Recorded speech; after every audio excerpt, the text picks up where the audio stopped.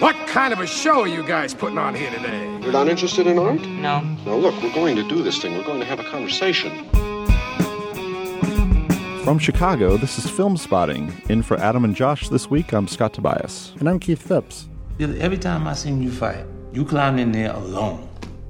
Every time you bled your blood. When you sat down on that stool and it felt like death and you thought you couldn't get up, but you got up, you did that. You need to get back to that. Thank you for that pep talk, 50 Cent. I really needed that. Just got to get back in that ring, Tobias. Back into the ring it is, with Jake Gyllenhaal, Rachel McAdams, and yes, 50 Cent in the new boxing film Southpaw. Our review, plus the top 5 things we learned at the Dissolve, the Chicago-based movie site that recently closed its doors. That and more ahead on Film Spotting.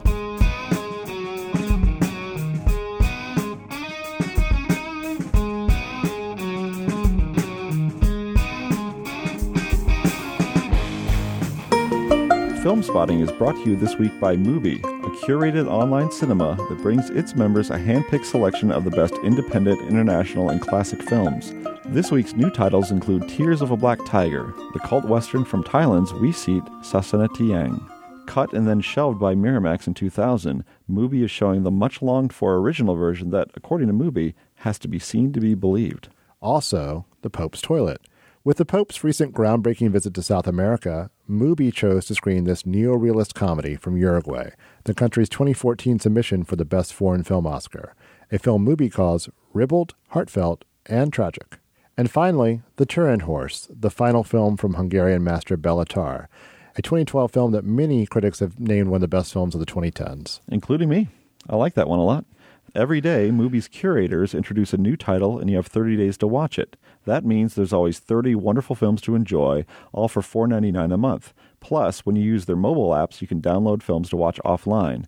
Listeners of Film Spotting can try Mubi free for a month. Just go to mubi.com/filmspotting to redeem now. That's mubi.com/filmspotting.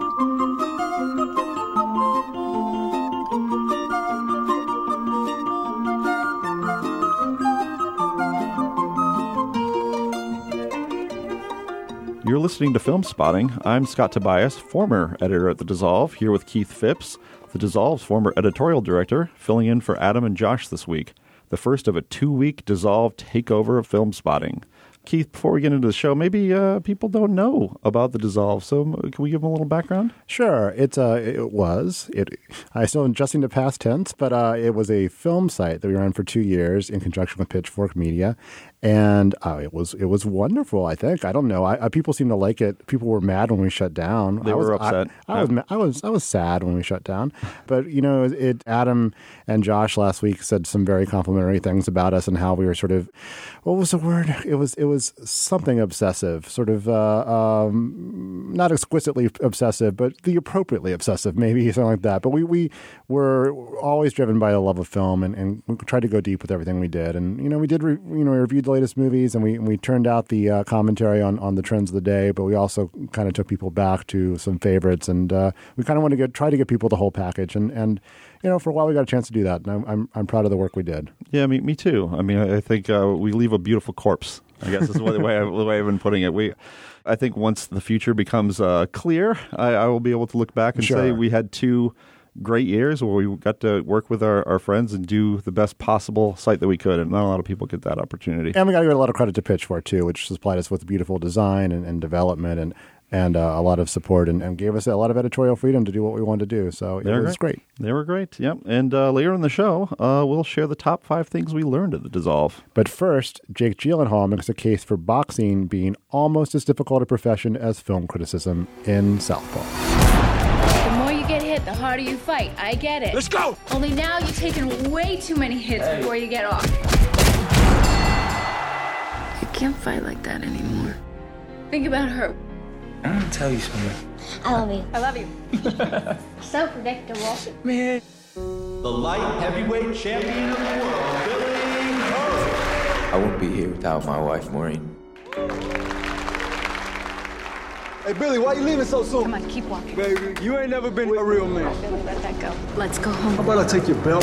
Billy, stop! That was the trailer for Southpaw, which stars Jake Gyllenhaal as Billy Hope. an undefeated light heavyweight champion whose life takes it on the chin when his wife, played by Rachel McAdams, is killed by a stray bullet during an altercation. Between her death and his bankruptcy, Billy loses custody of his daughter Layla and has to work to get her out of the system and get himself back in the ring. To do so, he goes back to his roots, taking a job and some training from an old boxing gym owner, played by Forrest Whitaker. Will he win his daughter back? Will he mount an unlikely comeback in the ring? Keith, do I need to keep asking these questions? Now, wait a minute. What is Jake Gyllenhaal's character's name again? Can you run that by me one more time, Scott? Billy Despair?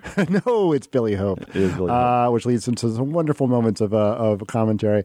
Oh, Scott, this movie, it's like the best boxing movie of 1948, I think. It really is kind of wonderfully old-fashioned in a way. But I don't know. Wonderful is the right word. It works you like nobody's business, and some of the performances are really good, but I just kind of felt manipulated by this whole thing. What was your reaction to it? My reaction is basically, this is a Rocky movie that thinks it's Raging Bull. Right. It's profane. It's really violent. And Billy Hope is that Jake LaMotta type who, can't express himself except through violence. And it's, in boxing is the only thing he knows how to do. And yet the beats of the plot, you're right, are just so familiar, right down for fighting for that orphan daughter. I mean, I go back to Barton Fink, as we always do. Barton Fink has to write this Wallace Beery wrestling picture, and it's like, is it going to have an orphan or a dame? And this one has an orphan. Yeah. And so, while the film is affecting and well performed, I can't help but think that the director, Antoine Fuqua, and Kurt Sutter, the writer who also created Sons of Anarchy, were going for something edgier and wound up something that has kind of a tough exterior and a really soft belly. A really soft belly. And I'm a sentimental guy. I've got a daughter, and so I was watching this movie, and it's like, why isn't this moving me more? There's some nice moments. I think Forrest Whitaker, has some of the best moments. Gyllenhaal, I think, is kind of gone. I think people are kind of figuring out he's a reliably terrific actor. But, at a certain point, I realized I don't find the way these fight scenes are staged particularly compelling, and that's sort of strike one. They weren't dull, but there's nothing really that did them for me. I'm really not buying the drama. I don't want to spoil anything, but there's sort of a late film development involving a boy he befriends that I just felt manipulative. I forgot. Bunny, I think his name is. I believe. Let me look this up. Hoppy. Hoppy. So, okay. Not Bunny, but Hoppy. That felt so shameless that if I wasn't already kind of not really feeling this movie, I probably would have taken me out of it. But I mean, it's not terrible. I didn't mind watching it, but at the same time, I realized that everything that should be working for me really wasn't working for me. Well, I actually thought the fight sequences were quite strong, but to get there, there's just this vast desert of a second act. Because between when he loses his wife and when he finally gets it together and has the climactic fight we were all expecting, there's just a whole lot of business going on. And some of that business, I have to say, is interesting. And I almost wish the film got into it more, because I think not enough films about boxing really get into the physical and financial toll of the job. I mean, the night after a fight, he can't do anything. He's absolutely, it takes him weeks to finally get his act together. And then financially, you're dealing with somebody who comes from a, very humble roots, is not well educated, is dependent on managers and agents and handlers and accountants to deal with his money and handle his affairs. And that's a really common story among boxers even the ones who make tens of millions of dollars in the ring, you hear them going bankrupt. And it's because of this, financial exploitation and them not being able to really, have a control over their affairs. And I felt like that was a fresh angle that the film only sort of partially deals with before it kind of gets to the standard business of him sort of cleaning up his act and trying to, win his daughter back. Yeah, I think the best part of the film is the opening sequence. I think Rachel McAdams is quite good and has nice chemistry with Gyllenhaal, and she's kind of missed when she disappears from the film, but I guess we spoiled that already. No, it's part of the plot. Yeah, it's a setup, basically. But I think one of the most striking shots is when he wakes up the morning after a fight and he's still dripping blood from his mouth. Because of course you would be. I mean, you're destroyed in the ring. Yeah, I mean, and he can't, and I think he's been fighting for a while. I think it's slower and slower for him to recover. He's kind of reaching that tipping point where he's undefeated, but he's vulnerable. And this is all very interesting stuff. But it's just, I'm struck by how old-fashioned this movie is, considering, again, how edgy it's trying to be. And I think the old-fashioned quality would have worked if it didn't make its manipulation so transparent. I mean, I felt like I was being dragged through the paces of this movie that was trying to grip me emotionally, but just trying it a little too hard. What's that about? Title shot in Vegas, 6 weeks. Really? 6 weeks? You know what that's about, right? Yeah. He's gonna sell it like it's a revenge match. Yeah. I gotta make some money, man. I can't lose my girl. One thing I did like about Southpaw is that wealth isn't a vehicle for Billy to transcend, his roots or himself. His friends are still the friends that he do at the group home. And when his life and home, are taken away from him and he's knocked back, I mean, he kind of falls into that rhythm of sort of living by his wits and living hand to mouth until he finds his way back. I mean, you never really get a sense that he's comfortable with the status that he's earned in his life. And certainly not comfortable in retiring into it. I think it's where the early parts of the films are better. You can kind of see where retirement isn't really an option for him, or it's an option he's going to choose extremely reluctantly, because what is he going to do with his time? I mean, maybe that's why so many ex-boxers end up with like used car lots or something. It's as much to keep them busy as anything else. Yeah, I mean, he gets off this big payday and he faces a manager who's played quite well by 50 Cent, I have to say, which is not something I get to say very often because he's usually wooden. He gets it into a meeting with him and he has to sign. He gets this $30 million 3-fight contract shoved in his face, and he has to sign that contract because he's out of money somehow. Yeah, and 50 Cent's current bankruptcy proceedings kind of add an extra layer of resonance to the scenes, too. I was kind of, not really in a distracting way, but I was finding myself thinking about 50's current predicament as he was kind of taking his character through the same situation he was in. Oh, for sure. It was authentic. But weirdly enough, when 50 Cent plays characters who I guess might recall his own violent past, he's completely unconvincing. Yeah. But he happens to be convincing in this one role quite a bit. And I think it's important for movies to address this reality of being a boxer, and it's like the one original angle that the film has, because really what else is there? It's just it really leads to the same place that every other boxing movie leads, which is that once he gets it together and starts training, and maybe learns how to be a little more humble than he was before, that his big shot in the ring is going to solve a lot of problems, is going to resolve a lot of things in the narrative. Did you buy his relationship with his daughter? It felt a little, it was treacly to be sure, but it didn't feel quite like a lived-in father-daughter relationship to me. It seemed almost arbitrarily hot and cold. Right? Yeah. Because the daughter is absolutely heartbroken that she is taken away from her dad. I mean, we see this courtroom scene. They both are very upset that they're being separated. And then really the next time we see her, she's cold to him. She doesn't even want to see him. It takes a while for her to warm to him. And I felt like that was maybe a bit of a dramatic convenience. And we know Una Lawrence is a good actress because she's great on Louie, but they were handing her lines here that I don't think anyone could really do anything with. No, but the film is affecting in its way. Yeah. We were watching this film with our old dissolved colleague Noel Murray, and I think Noel was shedding a tear or two, right? Noel's a softie. I'm a softie though. Yeah, too. We all have daughters. I have two. Yeah. You've got one. Noel's got one.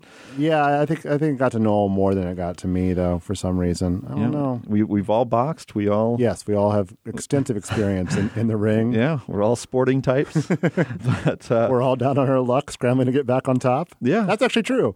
Yeah, that actually is true. That is true. I probably should have felt that a little more than I did. But it's disappointing, and I kind of at a point with Antoine Fuqua where I don't know really what he's about. I mean, Fuqua directed Training Day, which I quite like, but that movie almost feels like the writer David Ayer, who's kind of gone on to do so many movies about corrupt cops. It felt as much his as Fuqua's, and then the other films I just don't. The Equalizer was what he did last year. Olympus Has Fallen was his other. Olympus Has Fallen. I think he's got a lot of technical skill, and I think that in this movie, I guess I liked the climactic fighting scene more than you. I feel like that had a certain visceral punch to it, literally. But I wonder what he's all about. And Kurt Sutter, who again has shown flashes of talent as the creator of Sons of Anarchy. And he worked on The Shield before that, And right? The Shield, which is terrific. This feels very conventional, and I don't think anyone means it to be. Yeah, it's very strange. I was expecting something a little more edgy, I guess, given everyone involved. And so, come for the edge, stay for the sentiment, I guess, or maybe that's not. Yeah, I think it's all sentiment when you peel back the layers. I think once it leaves its shell, once it abandons it's that defensive stance. It's all soft belly. Southpaw is open now in wide release. If you see it and agree or disagree with our opinions, you can email Filmspotting at feedback@filmspotting.net. Scott and I spent the last week getting in fighting shape for this week's Massacre Theater. Well, one of us did anyway. That plus some quick thoughts on Tangerine, a new film about one particularly busy day in the life of two transgender prostitutes in Los Angeles. Stay with us. I love you, I hate you, I'm on the fence, it all depends whether I'm up, I'm down, I'm on the mend, transcending on reality. I like you, despise you, admire you, what are we gonna do when everything all falls through? I must confess I've made a mess of what should be a small success, but I digress, at least I've tried my very best, I guess. This, that, the other, why even bother? It won't be with me on my deathbed, but I'll still be in your head. Put me on a pedestal and I'll only disappoint you. Tell me I'm exceptional, I promise to exploit you. Give me all your money and I'll make some origami, honey. I think you're a joke, but I don't find you very funny.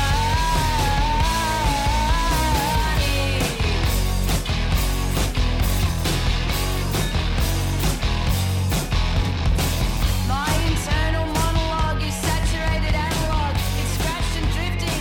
I've become attached to the idea. It's all a shifting dream, bittersweet philosophy. Just a quick interruption to let you know that Film Spotting this week is brought to you by Squarespace, the all-in-one website platform.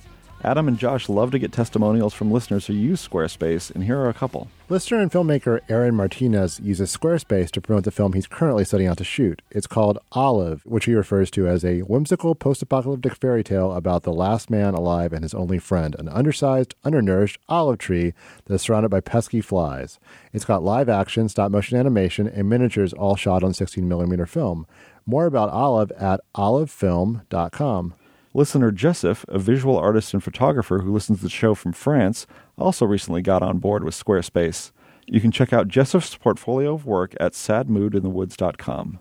On Squarespace, sites look professionally designed regardless of your skill level with no coding required. They offer intuitive and easy-to-use tools and state-of-the-art technology powering your site to ensure security and stability. Squarespace is trusted by millions of people and some of the most respected brands in the world and offers a free domain if you sign up for a year. Start your free trial today with no credit card required at squarespace.com. And when you decide to sign up for Squarespace, make sure to use the offer code FILM to get a special offer on your first purchase. That's squarespace.com and offer code FILM. Thanks to Squarespace for their support of Film Spotting. I think you're a joke, but I don't find you very funny.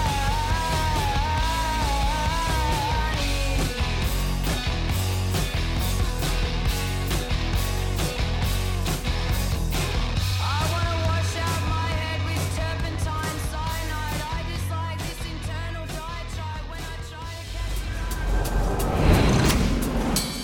You have to get through 12 feet of concrete and 70,000 gallons of pressurized water without any metal. No oxygen tanks. Benji, stand by to receive. Ethan, you ready? This is Film Spotting with Keith Phipps. I'm Scott Tobias, in for Adam and Josh this week.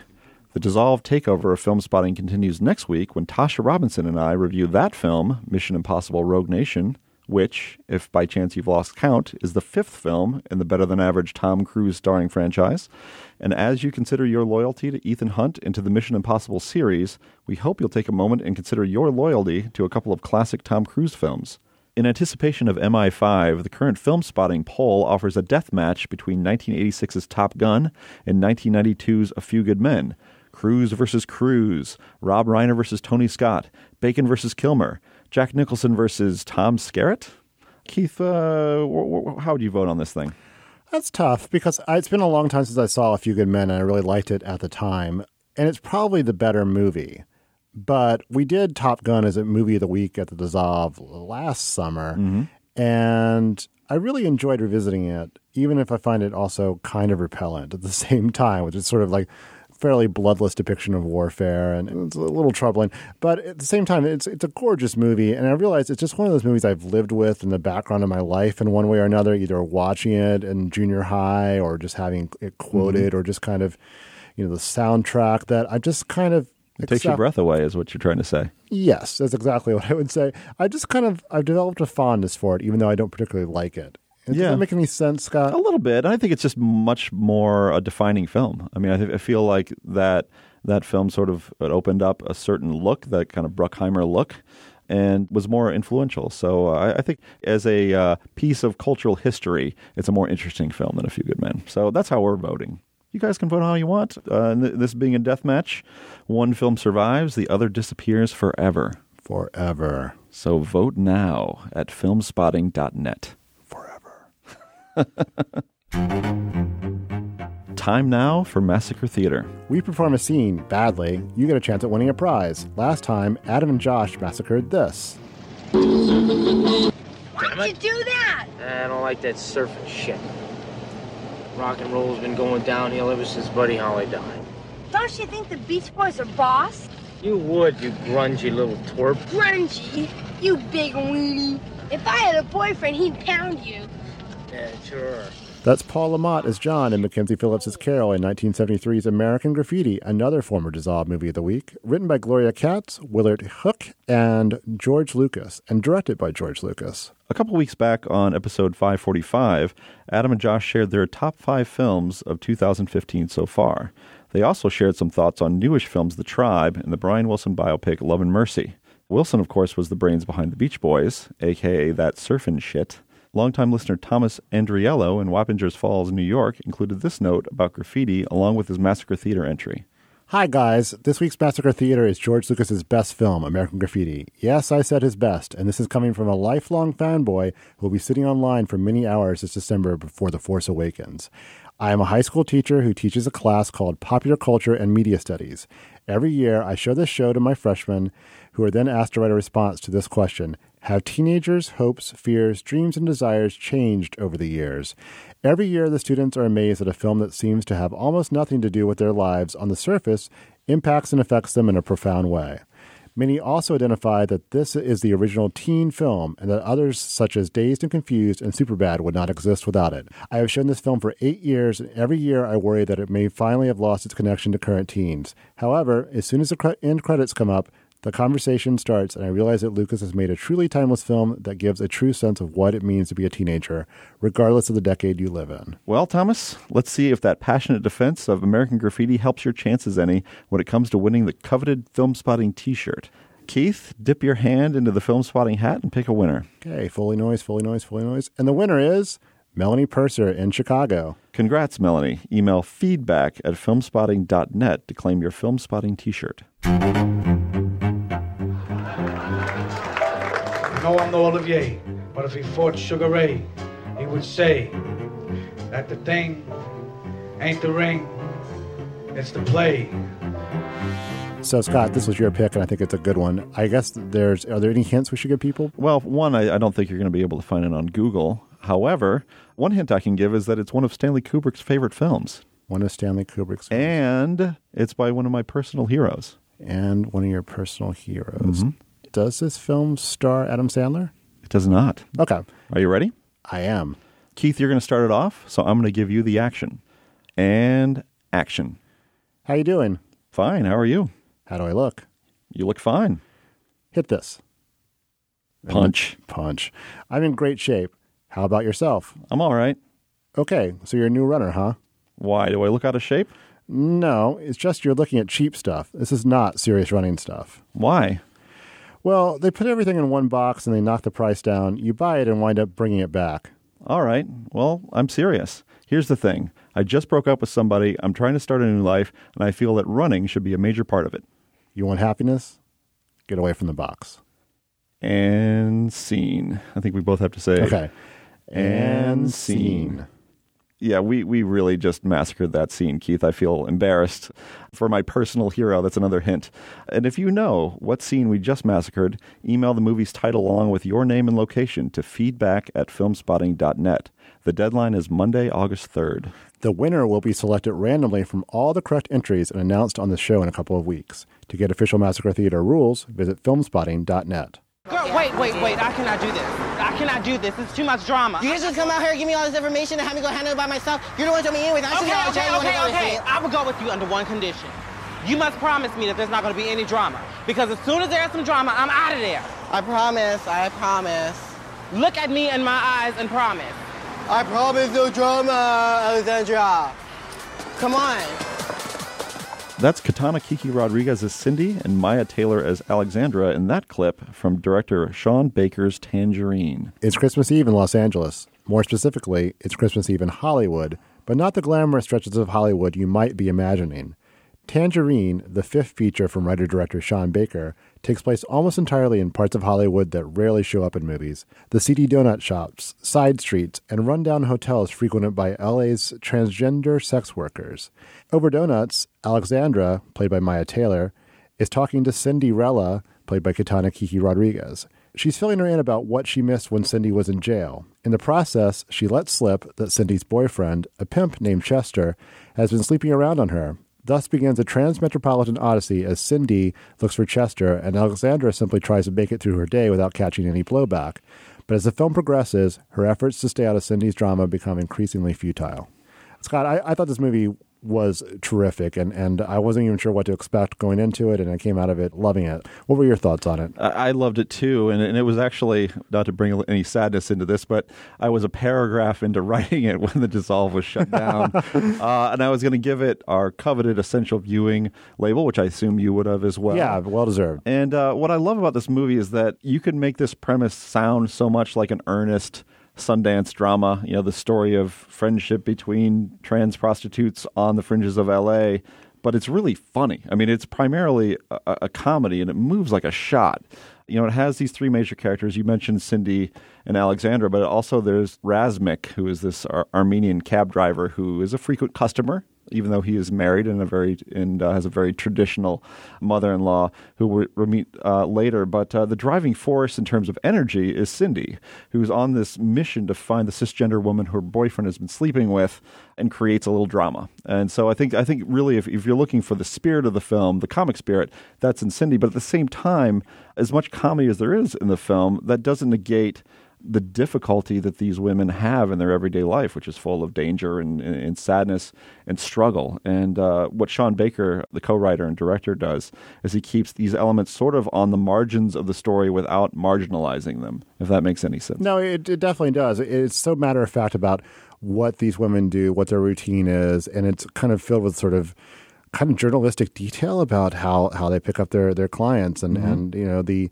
negotiations that go into every exchange and just sort of their day-to-day existence. And it really doesn't romanticize it in any way. Even though it's a funny movie, it doesn't romanticize what their life is like. It's not a pleasant life at all. No. But there's just tremendous energy driving it as well. I mean, it's not a sad, despairing film in any way.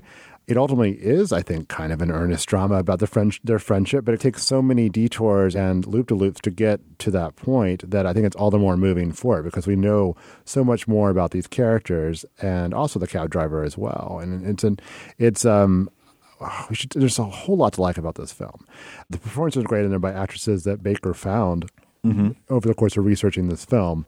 So the authenticity is very much there in the film, but it was shot on entirely using iPhone 5s. Yes. And it's a remarkable looking film. I mean, you can tell it's not top of the line equipment, but it really kind of uses the limitations of the iPhone to its advantage. I mean, Baker does these really stunning compositions, and the smallness and anonymity of it allowed him to steal some interesting shots. Like there's a scene involving a fairly heated confrontation aboard a bus that was shot without the customers or the bus driver's knowledge. I read later, and you just can't do that if you have a big film crew. And then the way he uses his music in this is remarkable. I'll let you talk about that. Yeah, I mean, this film, Joyce, I don't know if you've seen one of my other favorite films of the year, which is called Heaven Knows What. Not yet. And that takes place in New York, and that among heroin addicts, homeless heroin addicts. And both films they just feel like they complement each other. There's this great East Coast, West Coast thing happening, where there are these authentic sort of street level films, but they also reject the realist trappings that you expect from them. Both films are extremely expressive and vibrant, and they have really aggressive soundtracks. This film really, the jolt of energy that you get at the beginning, beyond the spirited conversation between Cindy and Alexandra, is in the music. And you just, as soon as Cindy finds out that her boyfriend's been sleeping around, she's off to the races, and the film just gets that burst of energy, and you just go with it. In fact, it reminds me actually of the film Go in that sense.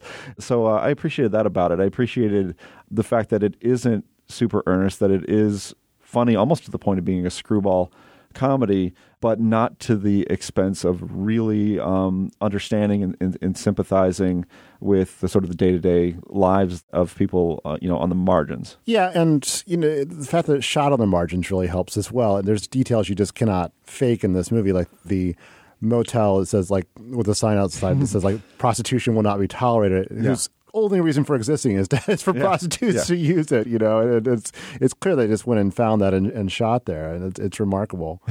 yeah, right. And then when you get in one of these rooms, it's like layer upon layer, each door leading to some horrifying sexual encounter. And I know another thing I really love about the movie is that there are a couple of pimps in the film, and they basically have set up their business in fast food restaurants. Right. One guy's at what looks like a burger joint, and then Chester, who is played by the wonderful, wonderful James Ransone, is at Donut Time. Right. And they treat this like it's their office. And it's just like one of those, the film is just full of great little details like that are very funny. I mean, and, we were talking too about some of the transactions in the film, and, and some of them are kind of scary, and some of them, with Razmik, which we'll talk about in a little bit, are more assured. I mean, people know him or feel more comfortable with him. But then there's a very funny and real seeming exchange with what looks to be kind of a bored husband type who only has $20 on him, and he tries to negotiate sexual favors from Alexandra, who is just barely tolerating him, and things just go kind of awry in a way that could be dangerous, but the film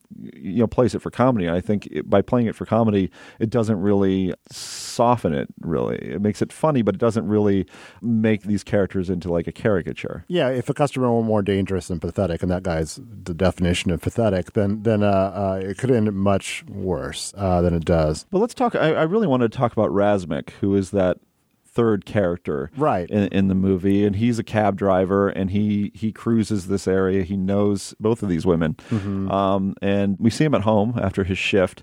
He has a wife, he has a baby, he has a pestering mother-in-law who's a really good character, and I think that's a kind of the film's attitude about him is, again, pretty complex, and he comes from a traditional family, and he's expected, I mean, this is a shameful thing, the sexual proclivities, but the film certainly doesn't treat it that way. I don't want to tread too much into spoiler territory, but I think there are different perspectives about how that marriage works that the film just sort of hints at. Yeah, and I think it ties, again, without spoiling too much, but I think it ties into the central relationship where the film is ultimately kind of about how friendships and love and everything involves compromise in some way. You kind of learn to live with shortcomings of the people in your life, even some huge shortcomings that you would think would torpedo a relationship. Yeah, and I mean, really, this friendship is complicated too, in the sense that these women, they're not very much alike. Cindy does bring the drama. Alexandra is a little bit more melancholy, a little, and there's a wonderful scene where we see her, perform in front of an audience. She wants to sing, and it just takes the film to a completely different place tonally without driving it off the rails. It's a great scene. It made all the more melancholy by all the promotion she's done for this performance, which turns out to be not a well-attended performance. No, it's pretty much just a couple people, but I think. But she's been promoting it on to everyone who would take a flyer all day. Yeah, absolutely. Absolutely. And I think, and I have to, again, I mentioned it before, but James Ransone has become... Who's probably best known as Ziggy on The Wire. Yes. People hated him on The Wire, which I never... No, I liked him. I never endorsed that at all. I thought he was terrific as Ziggy, but he tends to be the best thing about the movie he's in. I wouldn't necessarily make that claim for him here. He's got quite some great lines, though. But he does have some great lines. He's such a firecracker. I mean, and I don't even think that first Sinister movie... There's no way that thing is palatable without him as, what is it, Officer so-and-so or Deputy so-and-so is the name of his character. He gives it that kind of comic spark. And, this film, like any screwball comedy, it comes to this very crowded, busy finale. And I feel like the energy level between Kiki Katana Rodriguez and James Ransone just kind of takes this movie to that next level. It's remarkable. And it's one of those things, not to get... too self-reflexive, but I'm glad. I'm sorry that we're not around to champion. I know. Frankly, we kind of made it. I mean, others have taken up the mantle. This has not been an ignored film in any way. But, we loved when something small came along that we could really get behind and push. And this was definitely... we had an essay the second to last day on the film about its importance. From Andreas, yeah. So that it was nice to champion that. And we're championing it right here on Film Spotting. But fortunately, the film has received a lot of really good reviews. It's done pretty well so far. And I would also encourage people, I don't think you've seen this, Keith, but Sean Baker's last film called Starlet is also terrific and I think pretty easily found, maybe free to stream somewhere, but if not free, then easily found. And it's another film, very lush, also about sex workers and people on the outside of, living on the margins in LA.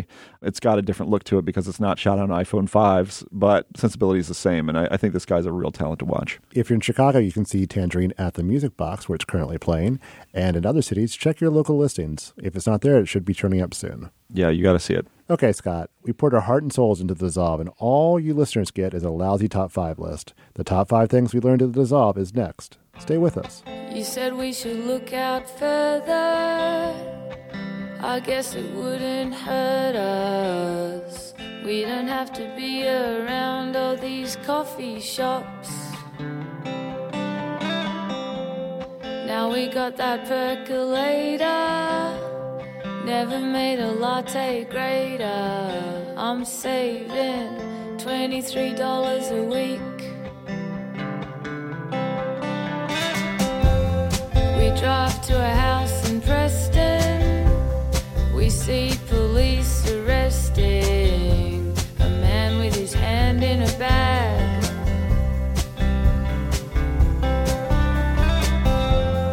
How's that for first impressions? This place seems depressing. It's a Californian bungalow in a cul-de-sac. Got a lovely garden, a garage for 2 cars to park in, or a lot of room for storage if you've just got one. And it's going pretty cheap, you say? Film Spotting Streaming Video Unit is a bi-weekly podcast hosted by BuzzFeed's Allison Wilmore and Matt Singer of Screen Crush, focusing on the world of online movies.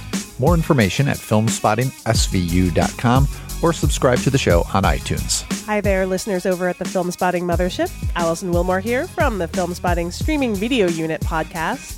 And on our latest episode, Matt Singer and I are prepared to attempt to break you down, make you question your group's beliefs and their innate contradictions, and reintroduce you to society good as new as we review Riley Stern's cult deprogramming drama, Faults. We'll also be recommending some other movies about cults, all of them available to rent or stream at home right now. To listen to the episode, search for us in iTunes or check us out at filmspottingsvu.com. You're listening to Film Spotting, filling in for Adam and Josh this week. I'm Scott Tobias with Keith Phipps. Keith, the Dissolve is over. Sorry to inform you of this, but nobody told me. I know. I'm sorry. This is a tough way to find out, but we learned some things at the Dissolve. Our top 5 this week is the top 5 things we learned at the Dissolve. Keith, do you want to get us going? What's your number 5? Number 5 is that advocacy makes a difference. We created something called the Essential Viewing. It's kind of modeled after Pitchfork's Best New Music in a way. We wanted something to beyond star ratings, beyond sort of the review itself, to point, this is a movie you've got to see. And we spent a lot of time thinking about, how will we apply it? Could a 3-star movie get an essential viewing, and so on and so forth? But we really wanted to be the films that were must to see to be part of the conversation. So I think we chose them very carefully. I think, if anything, we were a little conservative giving them out, especially at first. But I find my discovery was that definitely that label meant something. Like saying, you got to see this, made a difference. And the first one I think I applied it to was a film called Ain't Them Body Saints, which I don't know that anyone likes as much as I like, but I really liked it. So I really wanted people to see it. It's this, if you don't remember, it's a David Lowery film that's kind of set in some vague, nebulous 60s, 70s period about two separated lovers played by Casey Affleck and Rooney Mara. Casey Affleck breaks out of prison to be with her. It's very much kind of like if Robert Altman and Terrence Malick made a film together, it was kind of what it would look like. It's very Thieves Like Us. Very Thieves Like Us, but also very Malick-y in the way it looks. Bradford Young, who's just a great cinematographer, did Selma, did a lot of other movies, and one of the few cinematographers working today where it's like I see his name, I'm like, I got to see what he does. Just went all out with this movie, and I felt that putting that label on that film, at least among our readers, drew people to it in a way that a mere review would not. Yeah, and to me, that was the primary mission of The Dissolve, advocacy, but also just this idea of, trying to encourage discussion, encourage enthusiasm, really rally behind things that we were passionate about. I think that was really, that's just such a fundamental mission of the site. And I think that we were able to do it for as long as we were able to do it. My number 5 is we weren't supposed to know that Arnold Schwarzenegger was coming back as the good guy in Terminator 2.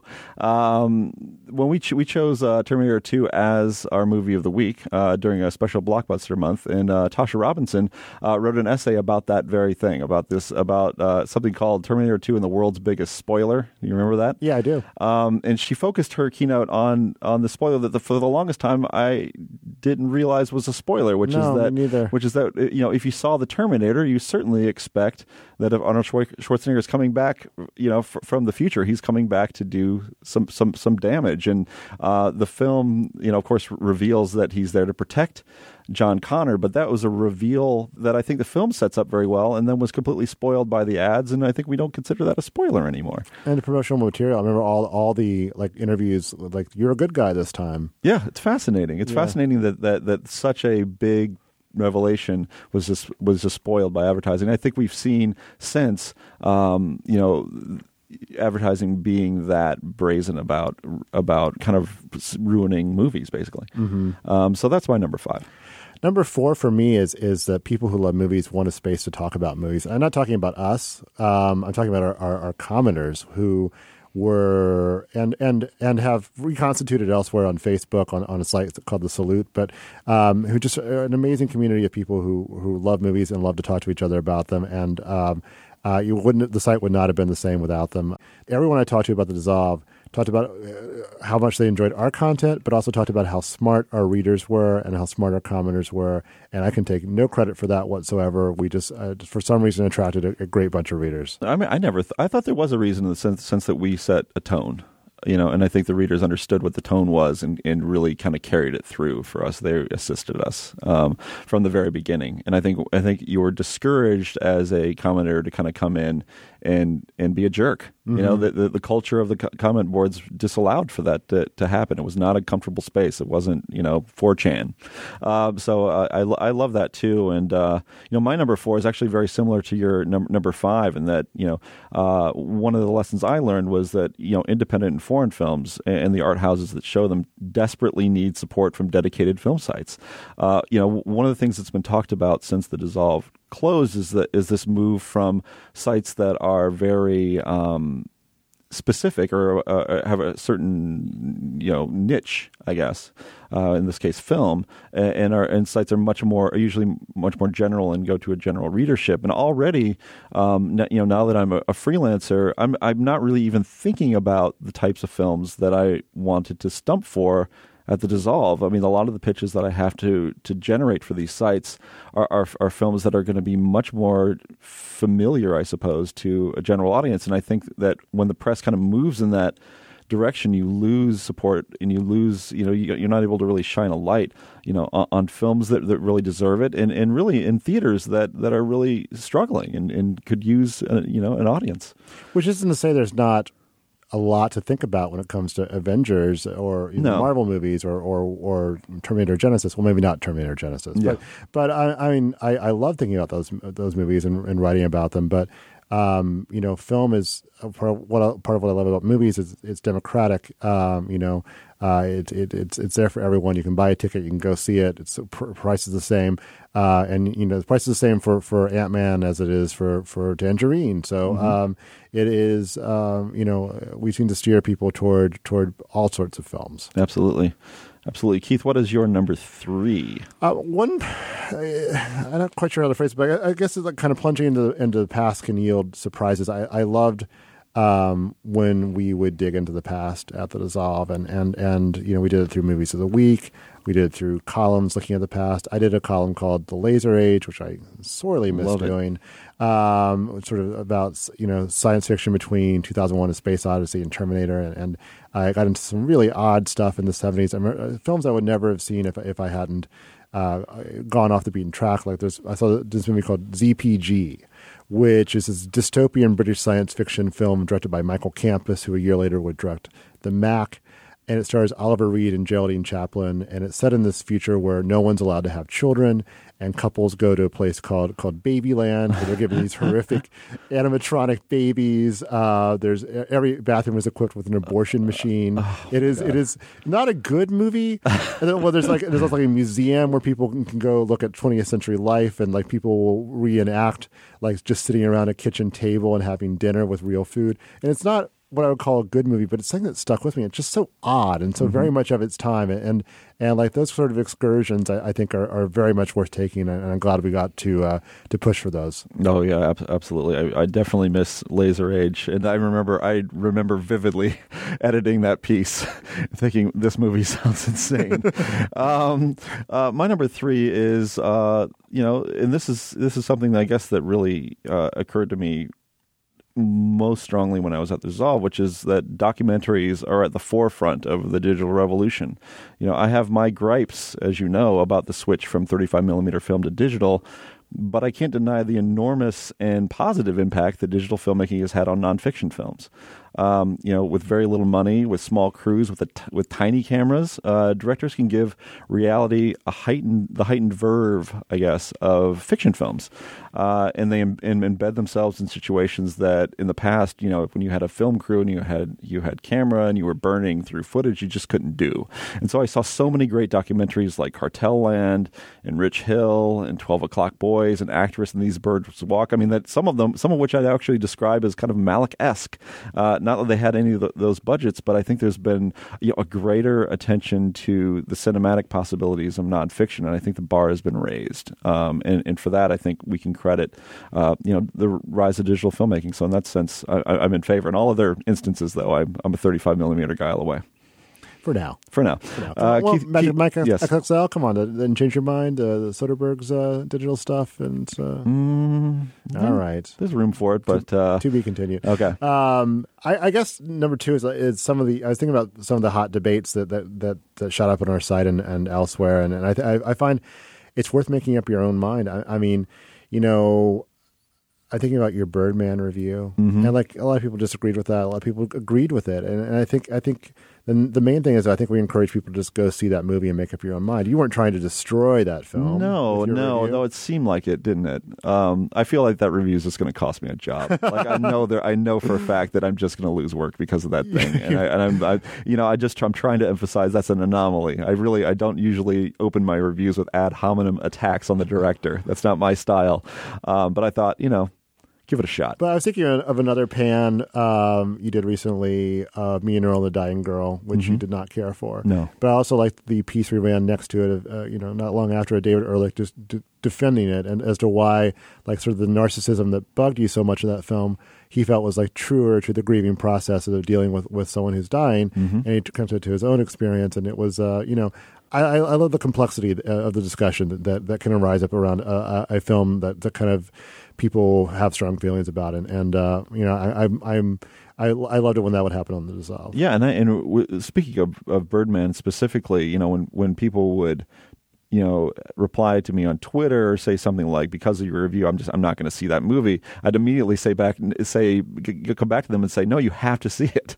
Please don't let my pan, which was for a film that was acclaimed and won Best Picture, you should see it and have an opinion on it. Yeah, we always had that. We always had that thought. I don't think obviously there's some mediocrities that maybe we would want to steer people away from, but a film like that, you really just have to see it if you're going to be a cinephile and you want to take part in the conversation. See it, and maybe you hate it, maybe you think I'm full of beans. Yeah, it's possible. The actual header for my number 2 was like when a hot debate arises around a movie, go see it and make up your own mind. Absolutely. My number 2 is the revelation that It's Always Fair Weather is a wonderful movie. I'd never seen the musical It's Always Fair Weather by Stanley Donen, and I remember watching it in the early days before we launched, when the entire staff could sit in the screening room and watch a movie together.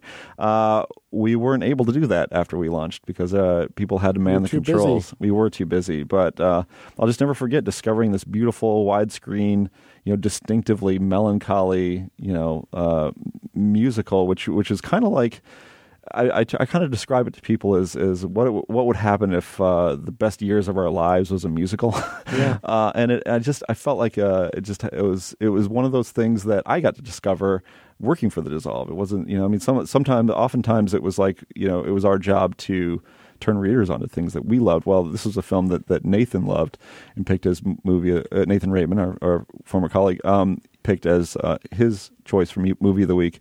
And it was just a delight to discover something I'd never seen before. So, sentimental value on that. My number 1 is pretty simple. It's that people are still passionate about movies. I saw it in our readership. I saw it in sort of our feelings on the job. I saw it in people kind of grieving when we went away. There's this great outpouring of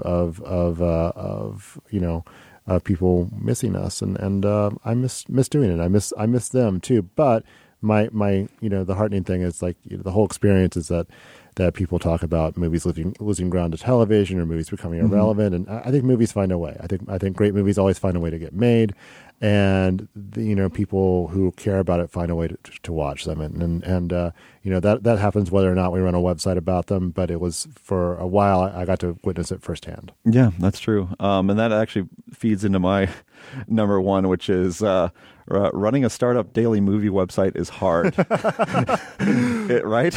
Yeah, it's not easy. I thought, well, we just start this thing, and that was it. I'd just take this thing all the way to retirement.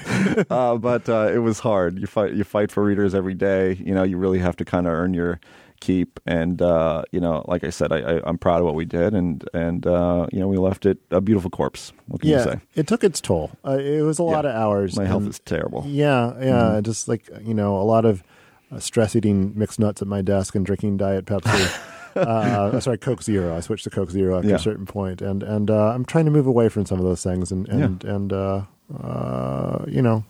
maybe add years to my life ultimately. Yeah. I've gone on walks, Keith. Walks outside? Yeah, outside. I haven't been outside in forever. Yeah. It's been 2 years of being inside, which I'm comfortable with, but it's an unfamiliar world I'm entering into, and be careful out there. Okay. So those are the top 5 things we learned at The Dissolve. If you learned some things from The Dissolve yourself, we'd be happy to hear them. Send email to feedback@filmspotting.net. You can also leave a voicemail at 312-264-0744, or find the show on Twitter at Filmspotting and at facebook.com/filmspotting. You can find me on Twitter at KPhips3000. And me at Scott_Tobias. Over at filmspotting.net, you can find 10 years of reviews, marathons, and top fives. Also at filmspotting.net, take a moment and vote in the current Film Spotting poll, a Tom Cruise deathmatch, Top Gun versus A Few Good Men. Opening in limited release this weekend, The Connection, which is a pretty good French thriller with Jean Dujardin. It's kind of the French side of The French Connection, though William Friedkin gets upset if you talk about that. Irrational Man, which we both saw, the new Woody Allen film. Yes, we did see that. Yeah, we did. It's kind of like a bunch of other. It's about like about 4 other Woody Allen films. Yeah, it's got its own thing, sort of, but I don't know. I don't know about that. Staten Island Summer, which is a new comedy from the Lorne Michaels Factory. And over at Facets, you've seen this film, Keith. Yes, Madame Bovary, starring Mia Wasikowska, and it's from director Sophie Bart, who did Cold Souls, which I thought was pretty good. And it got mixed reviews, but I think Wasikowska is quite good in it, and there's some other really strong... Yeah, she's super talented. Yeah, strong performance. Paul Giamatti's in it. It's worth your time. Mm-hmm. At the Gene Siskel Film Center, there's a film called Court from Indian director Chaitanya Tamahane. I don't know. I hope you totally butchered that. Yeah, probably. In the Name of My Daughter from director Andre Tachenet, who I didn't know had a new film out. And it's got Catherine Deneuve in it. Mm-hmm. Do I Sound Gay? Which is a documentary that investigates the gay voice. Did you review that one? Noel Murray reviewed it and liked it, yeah. And then the music box is Alleluia, which I think you saw, right, Scott? I did, and not only did I see it, but a little self-promotion here. I wrote the liner notes for the upcoming Music Box Films DVD. So look out for that. Actually, it's quite good. It's kind of it's a modern take on the same material that inspired The Honeymoon Killers. Right, which is an excellent film. Really good, yeah. And you wrote a piece about that for a new subsection of Oscilloscope Labs website called Musings. I did. It's the first thing I wrote for them. That's something else to check out. It's one of the places the Dissolve Aspera has washed up. Indeed.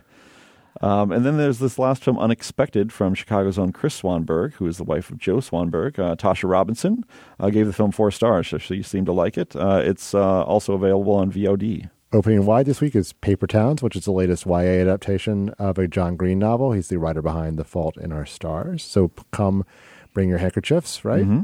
Pixels, also bring your handkerchiefs because I don't know. I'm not going to slag a movie you haven't seen yet. But it's an Adam Sandler film in which he and others have to fight off aliens who have taken the form of 80s video games. And Southpaw, which we saw that, right? Yeah, I think so. Okay. Next week, the Dissolve takeover continues. I'll be back with Tasha Robinson as my co-host, or maybe I'll be her co-host. I think I probably will. I'll let her take over. We'll have a review of Mission Impossible: Rogue Nation, the new independent film Stanford Prison Experiment, and a top 5 to be determined. Film Spotting is produced by Golden Joe Dassault and Sam Van Hallgren. Without Sam and Golden Joe, the show wouldn't go. Thanks to associate producer Candace Griffiths and the listeners of the Film Spotting Advisory Board. And special thanks to everyone at Chicago Public Media. Music this week is from Courtney Barnett and the Australian singer-songwriter's new album, Sometimes I Sit and Think, Sometimes I Just Sit, which is great. I'm very excited that this music is on the show. More information at courtneybarnett.com.au. For Film Spotting, I'm Keith Phipps. And I'm Scott Tobias. Thanks for listening. This conversation can serve no purpose anymore. Goodbye.